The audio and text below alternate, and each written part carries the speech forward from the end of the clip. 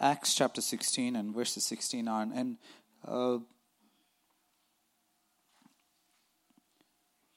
something that's, as I've grown in my Christian faith, something that I have realized more and more that I cannot do without is praise.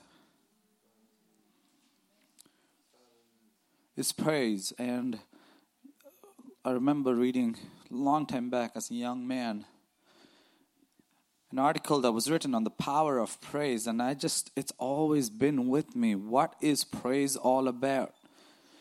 And learning about praise as such. So anyway, just let's read this portion of scripture, verse 16 onwards. Chapter 16, verse 16. This is Paul and Silas, and it's a familiar story.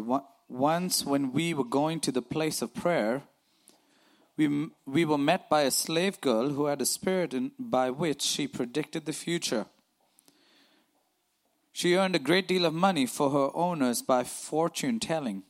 This girl followed Paul and the rest of us shouting, "These men are servants of the Most High God who are telling you the way to be saved." She kept this up for many days. Finally, Paul became so troubled that he turned around and said to the spirit, "In the name of Jesus, I command you to come out of her." At that moment, the spirit left her. When the owners of the slave girl realized that their hope of making money was gone, they seized Paul and Silas and dragged them into the marketplace to face the authorities. They brought them before the magistrates and said, "These men are Jews and are throwing our city into an uproar by advocating customs unlawful for us Romans to accept or practice." I was just thinking that's so true of what's happening nowadays, you know. You stand up for Christ and what are they going to do? The whole city is going to come out and shout saying, "You're doing something that we don't accept." Anyway, the crowd joined in the attack against Paul and Silas, and the magistrates ordered them to be stripped and beaten. After they had been severely flogged, they were thrown into prison, and the jailer was commanded to guard them carefully. Upon receiving such orders, he put them in the inner cell and fastened their feet in the stocks. About midnight, Paul and Silas were praying and singing hymns to God, and the other prisoners were listening to them. Suddenly there was such a violent earthquake that the foundations of the prison were shaken.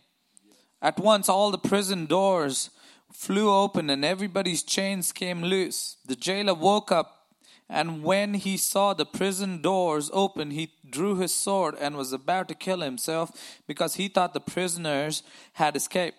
But Paul shouted out, "Don't harm yourself. We are all here." The jailer called for lights, rushed in, and fell trembling before Paul and Silas. He then brought them and asked, "Sir, what must I do to be saved?" That's a crazy turnaround of things, you know. It's just amazing as you read the story and just listening and studying for the morning service too. And I was reading the story, reading the book of Acts, and you know that song that we heard, "What if," you know, he says the trials of this life are just his mercies in disguise. Paul and Silas were in a tough position, but they didn't know that they were going to lead their trouble, their persecution, their torture, their stoning, their being put in chains as such. They didn't know that it was going to end up in someone's salvation. It's kind of interesting because why are they in trouble, first of all? And I have wondered many times, why did Paul and the rest of the people who were with him, why didn't they stop that girl right away? Because it was days. And then Paul finally gets mad at her, and then he shouts at her, like basically not at her, at the spirit within her. And I've always wondered why he waited so many days. I don't know, the Bible doesn't say, but it's kind of interesting because what she was saying was the truth, that these are servants of the Most High God, and they're telling us a way to be saved. And I think that's why he didn't say anything, because she was really telling them. Everybody believed her. She was the money making, that's how her owners made money. So I think that was just a testimony too, that even the evil spirits testifying to Paul and Silas and everybody else. But anyway, they get in trouble, and now what happens? They're dragged to the front, they've been stripped and flogged, so they're beaten up, and then they're thrown into prison. Not fun at all, and they're put in stocks basically, So they're literally chained, totally chained. They can't really move, but what do? It says they were praying and singing hymns to God. Amen. That's the whole idea of praise, I think, is singing hymns to God. Singing hymns to God. The truth about this is, what I want to say is, number one, praise or worship does not depend on the circumstances you're in. It really doesn't depend on the circumstances you're in. You cannot allow the circumstances to determine whether you're going to worship God or not. Whether you're going to praise God or not. Because think about it, they're in the middle of, they've been beaten, they're probably hurting, they're in prison, and they're worse than prison, they're in stocks basically, literally chained to a board, if you want to say that. Yet they choose to praise, and we got to remember, praise or worship does not depend on the condition we are in. Why do they praise? Because they know God is still in control. Amen. That's what it is about. The reason they can still praise and worship God is because they know their confidence is in God and God is still in control. And of course they sing. That's an expression of their praise and worship, right? As they sing, and the Bible is full of that. It says what? Sing a new song to the Lord. There's several places in which you see the sing about God, sing about His salvation, sing about His wonders, sing about His many works, it says. So there's plenty of reason to praise God for, and one thing that always I remind myself, music and worship are two different things, because a lot of people love the music, but they still don't worship. And so we got to remind ourselves and challenge ourselves not to just get caught up with the music, but learn how to worship and listen to what we're really singing about sometimes. Because it's easy to get into, just because the rhythm and the mood and everything else. But forget that we are called to worship. Anyway, worship is that, and we know worship is a lifestyle too, because you just can't turn it on and turn it off. You can actually pretend. But true worship is not something you can turn on or turn off and then turn back on. It's something that needs to be consistent. It needs to be consistent. When you realize, and this is one thing, again, as a young man, I realized this. When I worship God but don't really mean it, I'm just flattering myself and trying to flatter God. Because I'm singing all about His greatness, but I don't mean a single thing. I wonder how many people come to church and they sing all these songs but don't mean a simple thing. What does that really mean? What does when someone does that to you, they sing your praise, but they don't mean a single thing, what do? Man, you're just going to okay, whatever.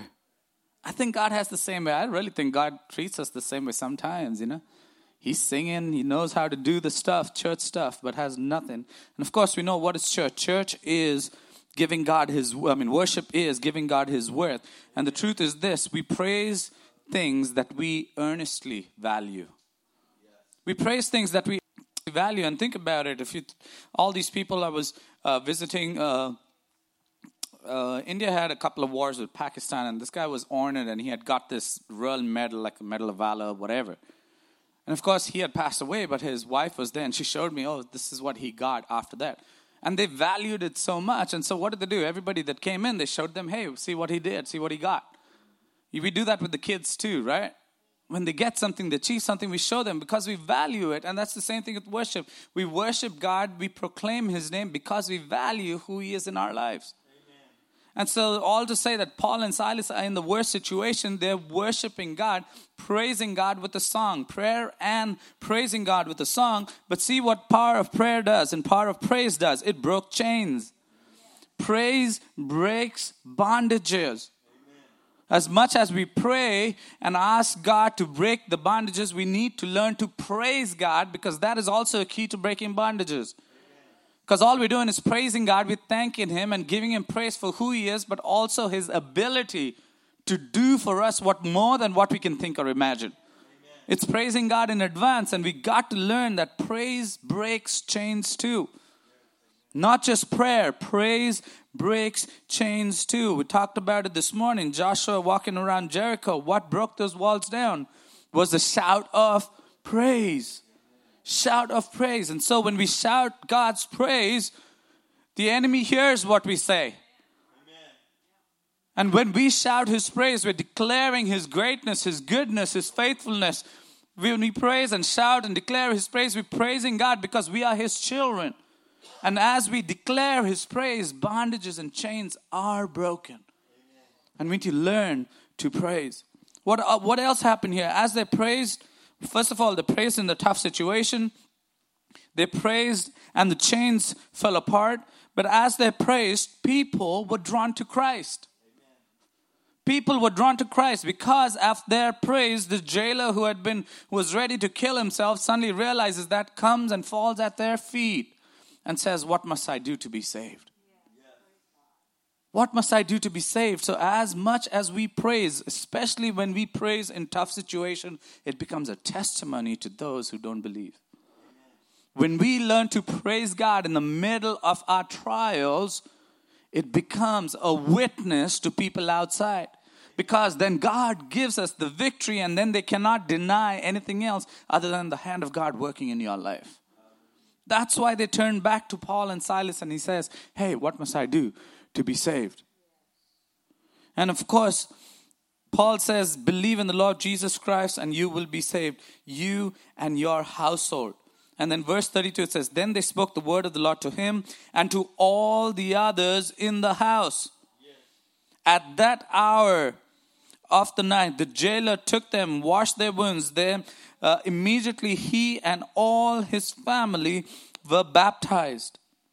The jailer brought them into his house and set a meal before them. He was filled with joy because he had come to believe in God, he and his whole family. What started with one person became a witness to the rest of his family. And I'm sure it didn't stop there. But you got to go back to the beginning. It started because they praised God in the midst of their trial. When they praised God, they saw their miracle. When the people witnessed their praise, witnessed the miracle, they were drawn to Christ. And because one person was drawn to Christ, there were many others who were led to Christ too. It all started with praise. This is just one story of the power of praise. We can go through the Bible. There are several other stories of praise. And I want us to focus on and get into and understand the power that there is in praise. The power there is in praise. If you drop down all the way to verse 37, but Paul, they come back to the front. Paul said to the officers, "They beat us publicly without a trial, even though we are Roman citizens, and they threw us into prison, and now they want to get rid of us quietly. No, let them come themselves and escort us out." The officers reported this to the magistrates, and when they heard that Paul and Silas were Roman citizens, they were alarmed. They came to appease them and escorted them from prison, requesting them to leave the city. After Paul and Silas came out of prison, they went to Lydia's house, where they met with the brothers and encouraged them. Then they left. Man, you see the way God accomplishes His purpose. They started there to encourage and to witness about Christ. They went through a hardship, but they still praised God. And you see, the purpose was accomplished. Unbelievers got saved, and then they encouraged the believers who were already there. That's the power of praise. Father God, I pray, God, that even as we grow, God, we know, God, that we ought to praise you at all times. We know, God, that we worship you at all times, God. Lord, but I pray once again, God, that a greater understanding and a greater, Lord, revelation of the power there is in our praise, O Lord. Lord, as people come in here into this church, Lord, I pray, God, that they will not just be singing and not be just like the music, but they will learn to praise and to worship you in song, Lord. Lord, and I pray, God, that our praise will not be dependent on the circumstances we're in, God. That our praise will be lifted up to you, because as we praise, we know you will break down walls, you will break those chains, God, and you will make breakthroughs in our life, God, as we praise you, God.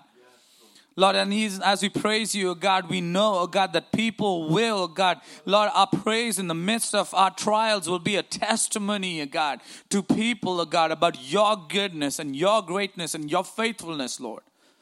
I pray, oh God, when we go through our hard times, oh God, you give us a heart of praise. Give us a heart of praise, oh God. Lord, we know, oh God, that your will is always accomplished, Lord.